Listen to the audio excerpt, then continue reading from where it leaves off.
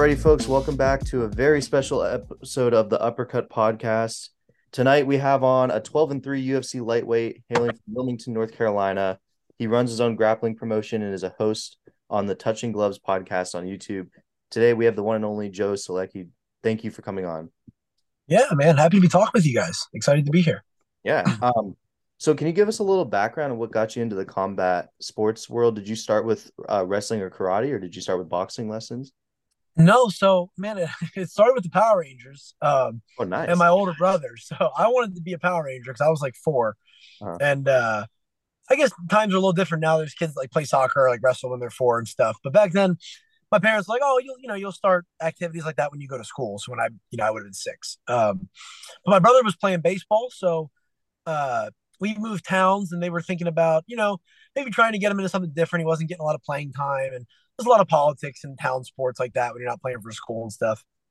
And it ended up being we'll put him in karate, and then because the Power Rangers did karate, that's why I wanted to do it. Yeah. And he was interested too. We watched those shows together. They said if he likes it and it's a cool environment, we'll send you when you're six. And they did. And then the crazy part was the instructor at the time, Jim Fortunato. He actually runs a jiu-jitsu tournament called the Good Fight, which is pretty big in this area. And he had started doing jiu-jitsu in Philly with Steve Maxwell, one of the first jiu-jitsu schools in Philadelphia on the East Coast, really. Him and then the guy that ended up becoming my lifelong instructor, John Hassett, would go from Jersey to Philly, however often they could, and they trained jiu-jitsu. And within like a year, since my brother started, he changed the whole school curriculum to mostly jiu-jitsu because he had gotten his blue belt. So back then, that was like, you're good enough to teach this stuff. So Yeah. he kept some karate students grandfathered in and taught them karate still. My brother was one of them. And then I started with jiu-jitsu on day one. And then about 2 years later, we ended up switching schools to train with John Hassett, who was, our first instructor's instructor, or, kind of senior rank in jiu-jitsu. And there I did a little karate as well, but it was always an adult jiu-jitsu class. So he didn't have kids jiu-jitsu back then.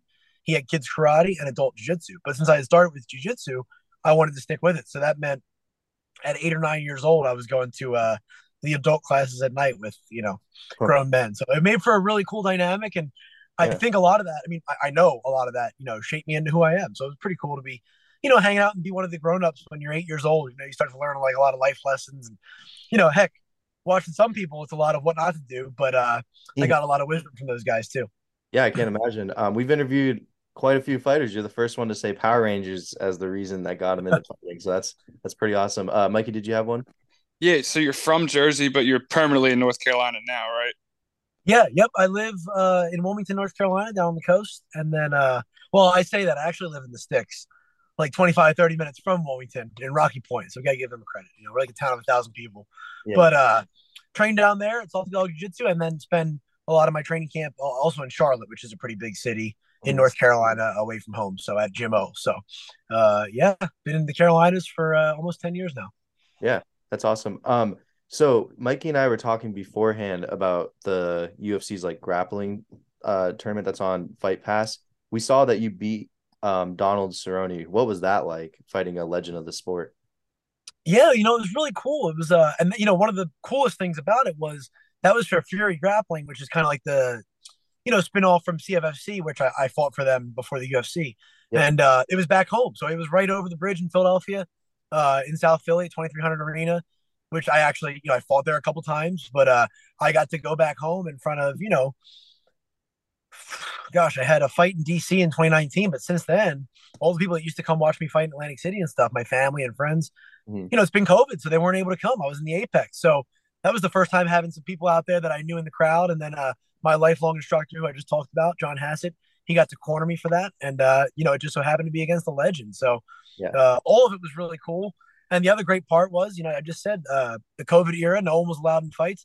I got to have my daughter there, which was pretty Oh, that's cool awesome. because at the time, that was over a year ago. So she was just over a year old. I wouldn't want her at like a fight. That's kind of a rougher Yeah. crowd, but a jiu-jitsu event. It was still the lights and cameras. We got some cool photos that like I'll remember forever, and that she won't remember, but I'll be able to show her. And I got to kind of have that moment. So it was pretty cool. The whole thing was awesome, but yeah, getting to compete against Cerrone was really cool as well. Somebody I grew up watching and have a lot of respect for. And anytime he competes in anything, there's a lot of eyes. So just Yeah. overall a great opportunity, and it was a lot of fun. Yeah, that's awesome. Mike? Yeah, so man, they've been putting on huge events, Fury Pro Grappling. Because I actually work right outside of Philadelphia too.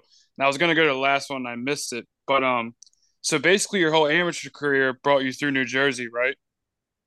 Yeah, so uh, I fought a little bit everywhere as an amateur. It was tough to find fights, you know. So I got into fighting because I wanted to always be a fighter, and then life takes turns. I'm going to college, trying to do the right thing and make everybody happy, and some things happened where it just made sense to fight. I wasn't able to stay in school anymore.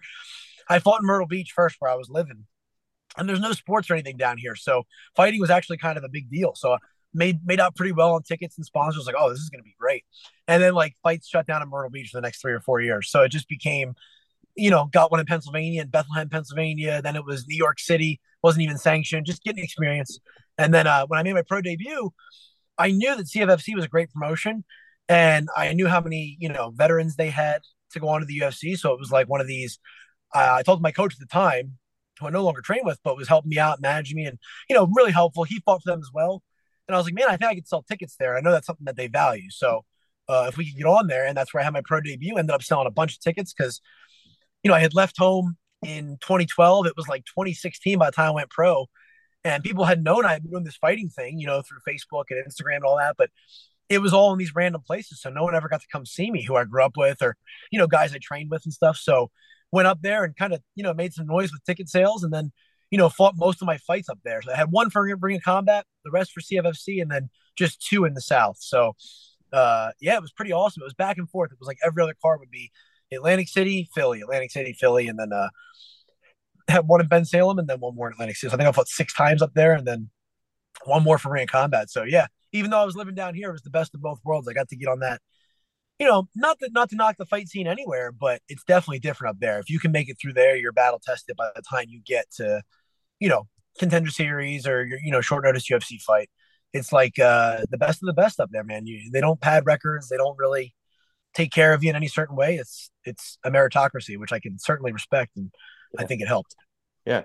Mikey, did you have one? So after that, following your first round finish in the contender series, and on only your third fight in, you got matched up with Jim Miller. What was that like? Did you have to was it a different mindset you had to have going into it, or do you just kind of see every fight as just another opponent, or was it a little different? It was like a legend in the sport. Well, I think it was a little different because I was an active. Cerrone is a legend, and I have respect for him, of course, and he was super nice. But that wasn't one of my favorites, just because I grew up a grappler. I was a jiu-jitsu Yeah. kid, so even though he has great jiu-jitsu, it was like one of those things where he wasn't like a guy I was trying to be like. He was a great kickboxer. Yeah. Jim Miller was, subbing guys. He was taking backs and he was guillotine. A lot of the way I like to grapple is from watching guys like Jim Miller, So, and being from New Jersey, he was one of my all-time favorites, him and Dan. Mhm. So, getting that matchup was definitely one of those where it's like, I maybe have to think about a little extra of like not being in a fan mode. But one of the great things was that my teammate, Scott Holtzman, who had a lot more experience than me, he fought him like 2 fights prior to that. So, our whole team had gone through that process. I had gone through a camp, trying to be like Jim Miller for Scott. And then our coach had cornered against him and already prepped for him, and we knew everything about him. So that was cool. So I'd already kind of seen him as a one professional to another when I was being the sparring partner. But then, the other thing is just kind of accepting that it's how you're going to feel. Like, yeah, this is one of my heroes. Cool. This is great. That's a good thing I'm in here fighting with him. So, I wouldn't be a very good professional fighter if I was going to like not do my best because I admire the guy across from me. We talk about it a lot. My coach, Jeff Jimmo, and I is like, we want to fight guys that we have respect for and admire, Otherwise, we're just trying to be dishonest and fight people we think we can definitely, we know for a fact we're going to beat. There's no fun in that. There's no admiration in that. So a guy like Miller, when he walks out, I think, every time he fights, he's setting some kind of record now. But that night, they even announced him across from me as like, tonight he sets the record for most UFC fights. And those are big moments. And it's going to be one of those things that'll be cool to have been a part of. Yeah, for sure. First off, shout out to Hot Sauce Holtzman. He's out of Knoxville, Tennessee. I just moved back out. I was living there for a couple of That's months awesome. from BT. So he's definitely a big name down in Knoxville. A lot of people know about him and talk about Yep. him. So shout out to him. He just retired, I believe. So congrats on the retirement to him. Um, you've been talking about looking up to Jim Miller. Were there any other fighters that you looked up to and that you kind of emulated your game after when you were younger? Oh, for sure. And the thing was, is like I always wanted to be a UFC fighter, but I was so bad at jiu-jitsu and I didn't really have those outlets for striking Hmm. and I never wrestled. So it was like one of those things where I wasn't building a game to be in the UFC because I was so bad at jiu-jitsu. It was just like my fun hobby that I trained really hard to compete in jiu-jitsu. So I always rooted for the jiu-jitsu guys, Damian Maya and, BJ Penn back when he was like, at his height of like working hard with them. Marinovich is like, everyone got excited when he was going to fight. So definitely guys like him, Jim Miller, Dan Miller, another one because I loved his, Jim's a submission specialist too, but Dan had that phenomenal guillotine game. And as a guy that was always getting taken down by wrestlers in tournaments, I loved anybody that had a good guillotine. Damian Maya said, just guys like that were going out there. And, back then, even though everybody was good at everything, it was still a lot of specialists. So anybody that was carrying the jiu-jitsu flag back then, the Matt Serras and just guys that you felt like were, carrying the jiu-jitsu flag. I loved Randy Couture as well. Because I kind of, even though he wasn't a jiu-jitsu guy, it was like those guys that were like grapplers, So, and really, it was anybody that always seemed like an underdog or a regular person, who came off like wholesome. Because it gave guys like me hope who were just wasn't very gifted or like had this amazing pedigree where you're like, oh, like if they can do it, maybe I can, So just guys like that seemed like relatable. Hmm. Mike? So, speaking of all the grappling, how did you come up with your own grappling promotion? Do you have partners in it? Like, where did that idea spawn from? Obviously, your love for grappling, but where did actually putting it into effect come from? Yeah, I have this time between fights, and even when we're in camp and stuff, like of course we're training super hard and you're busy, but there's always downtime. Like I might be at the gym, hanging out and stuff between sessions, but you're not training for 8 full hours, So there's other ways to tap into other things. There's guys that get real estate licenses, there's guys that own gyms. Um, Obviously just for many reasons, but I'm young in the sport, so it's not really like I want to be in that gym owner phase or anything, let alone, funding and all that. So it was one of those things where it was like, oh, okay, I could do something on the side to supplement my income, but also kind of hopefully become a little liaison for our grappling community down here in the Carolinas. We have a lot of talent down here, a lot of schools, which wasn't the case when I moved here. Mm. And it was something that was like, oh man, like I could also kind of make a little platform. I used to do this thing back in Jersey. It was called PGL, and it was super fights only. And it was really the first of its kind. It's before Meta Morris or anything. And that's where I started. And I remember how cool it was for me to be able to get the walkout music and sell some tickets and Hmm. have family and friends come. And I was a purple belt. I wasn't an ADCC competitor or anything. And it was like, oh, like this is a chance to recreate something like that. And also I could have a daytime event. So that was the idea. And then I just started looking for mats. And, I was really fortunate to be coming off a couple of fights strung together. I fought pretty well and I was active. So I had a little extra, money to put together where I didn't have to take any partners or anything. I could just do it as me. I bought the mats and, the rest was pretty much after my last fight. I got done and was 8 weeks out from the tournament. So just using that money to, rent the venue, get the insurance, the whole nine. But oddly enough, I'm not the most I don't have like the biggest, business. I don't have a business degree or anything, but like I listen to a lot of things and I talk to a lot of people. I have a lot of friends who are really smart. So I just pick their brain and try to I felt like I was pretty savvy for the first one. Pretty much we had every base covered. I remember my brother was saying, he runs a really successful physical therapy business that he just started like during COVID, which is you're already an uphill battle. And Yeah. he was like, well, don't forget, like in this one, you're gonna forget a bunch of things and there's gonna be some really bad blunders, but that's just to be expected. It's the first event. I looked at him and was like, there better not be, because like I've been in this game too long Yeah. to get here and be like, oh, we forgot a scale or something foolish. So it ran. I mean, I'm blown away with how well it ran. The only things that went like, could be better, I don't think people even realized because it was all behind the scenes. Like, oh, we could have communicated, we could have had walkie talkies or whatever. So yeah, it was great. But I did have a great team around me. I had a lot of friends and family that were helping, referees, everything. So I don't have any partners, but definitely people that were really helpful. And one of my longtime friends, Matt, who I trained with a long time, he's cornered me in fights and stuff before. He kind of really helped because he's ran a lot of events and stuff. So then, I would consider them like partners in the sense of like people that you're going to try to, profit share and stuff with, at least, paying them when you're done. Same with the referees and stuff going forward. But yeah, just me and my wife, because Yeah. anything I do, she's involved in. She worked an 18-hour day that day as well. Wow. Um, yeah, that's awesome. That's such a cool thing that just started to do it in your own free time. Um, and it's funny, we've talked to a lot of fighters who do, like Corey, what was his last name? Corey Hendricks did woodworking.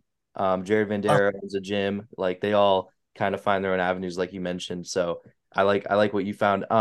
Speaking on the grappling, how did you come up with a rule set for your grappling promotion too? Because we know that it varies between every promotion. Like, how did you come up with your rules for this one?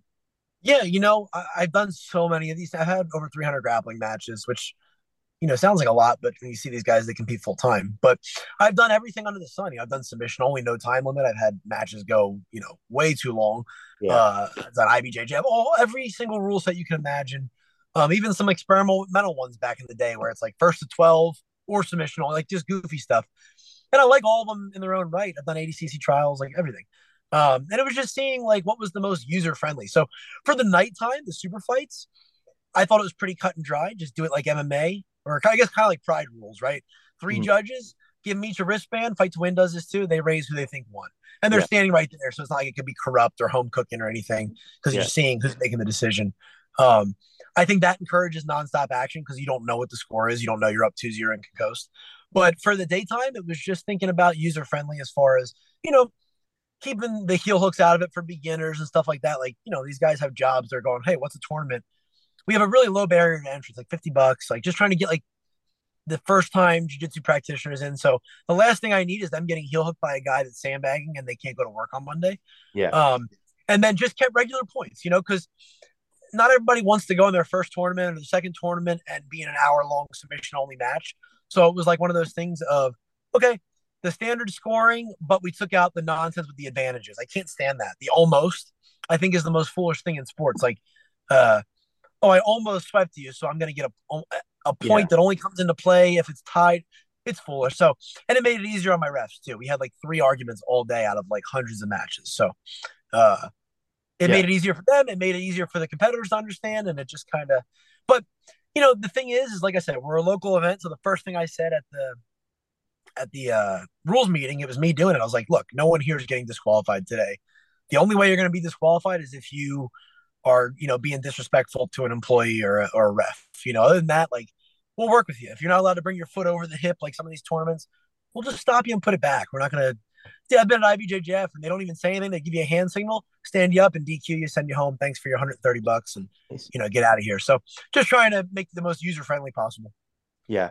Mike?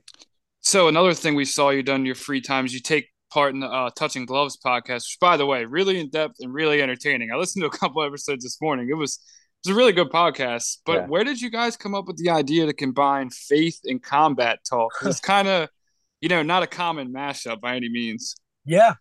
So it's funny. We're actually on a little hiatus right now. I guess with fight camp and the holidays and everything, but we'll see if get back to it soon. But yeah, we go to church in like a house church, so we all get together, a bunch of families in a house, and it's a super cool setting. It gets to be like a very intimate setting where it's kind of like a Bible study, led by a couple of pastors. But it's a different dynamic, right? Nobody's on salary. It's not like corporation. Like they all have regular jobs. They're bivocational. So it's just a cool atmosphere.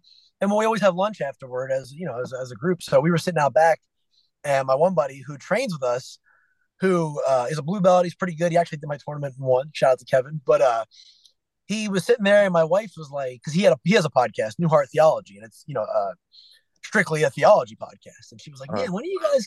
He was joking. He put his arm around me. He's like, man, we should get fighting and faith. Like, how great would that be? My wife, who like is like the most supportive person ever, she looked and was like, why isn't that a thing? Like, more people need that. That's a great way to reach people. Like, you guys should do that. And he thought about it. He's like, oh, it wouldn't be a terrible idea. And then our other buddy started training with us that also goes to our church. He's real funny, and he got really into UFC during COVID. Our buddy Caleb, and he's like a super fan. So we were like, okay, perfect. Like, we have the guy that is a bivocational pastor, so obviously he studied theology and everything. We have the guy that's the UFC fighter, and then we have the guy that actually probably knows more about the upcoming fights and current events and all that. yeah. And the fact we all have in common is we're all really good friends and go to the same church. So it was just kind of like it all happened kind of accidentally, and it's been fun. It's sometimes you see these random stuff where they pair like a comedian up with a guy he's never met. They put like we're all friends, so it's just kind of hanging out. It's not like a chore to get together, you know. Yeah, that's awesome. Like Mikey said, I second everything he said, that you have a really, really good podcast, and hopefully you guys get off that hiatus soon, because I'd love to listen to more episodes for sure, but I understand you guys are busy. Um, one more question, and then we're gonna do a quick rapid fire segment. You had a fight against Jared Gordon, who is most probably well known now for, we think he won that Patty fight. We just wanted to get your thoughts on that decision, and that fight as a whole. Oh, I thought he won too. You know, I was rooting for him too. I sent him a message before the fight. Just actually, you know, the coolest part about all of that is like, you know, we had a close fight. It was a tough fight, but what that did for me. So talking about coming off the Miller fight where you're fighting like a legend, Yeah. and then going to a fight where you're like, oh man, like new contract, just don't mess this up. Mm. It was such a weird mindset that I've never been in before. I've never been a complacent guy, and I worked super hard to prepare for him. But I just went in with this very blah attitude, you know, very uh just listening too much to what people had said about Yeah. performances and this all the stuff I didn't get into fighting for. And then you look at Jared and he got the big fight. He had one more fight since then, and then he fought Patty or two. And I was like, man, like what the coolest part about all of that was his message about you know, he was trying to fill this void with fighting, and it's never going to fill that void. And you know, he Yeah. shared his faith. I was like, bro, what's so funny is like 8 months prior to that, that's the cycle I had to go through.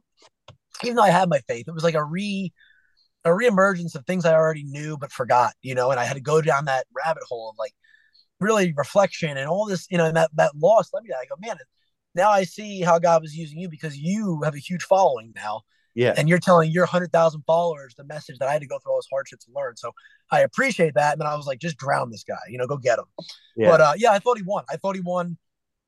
I'm biased because I like the guy and I'm rooting for him, but I thought he won 3-0 at worst, 2-1. But I don't even know which round you'd give Patty. Yeah. And the crazy part is he's hitting shots that are landing that are going to hurt. They're on the temple, they're behind the ear, and he's catching stuff on his forehead. He has bruises, and you hear Patty being like, "Well, look at his face." It's like, yeah, that means you're not hitting him where it's actually hurting him, you know.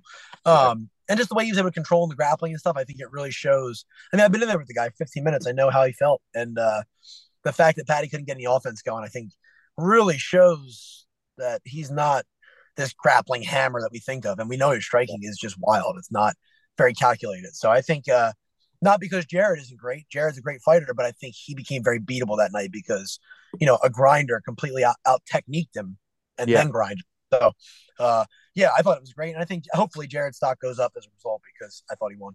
Oh yeah, we completely agree with you. And like with Patty, his defense is really, he just does not defend those shots coming back. He leaves himself so open to these massive shots. We think as a podcast, we've kind of said that we think once he gets like up to those contenders and all that, he's probably gonna get a bigger fight.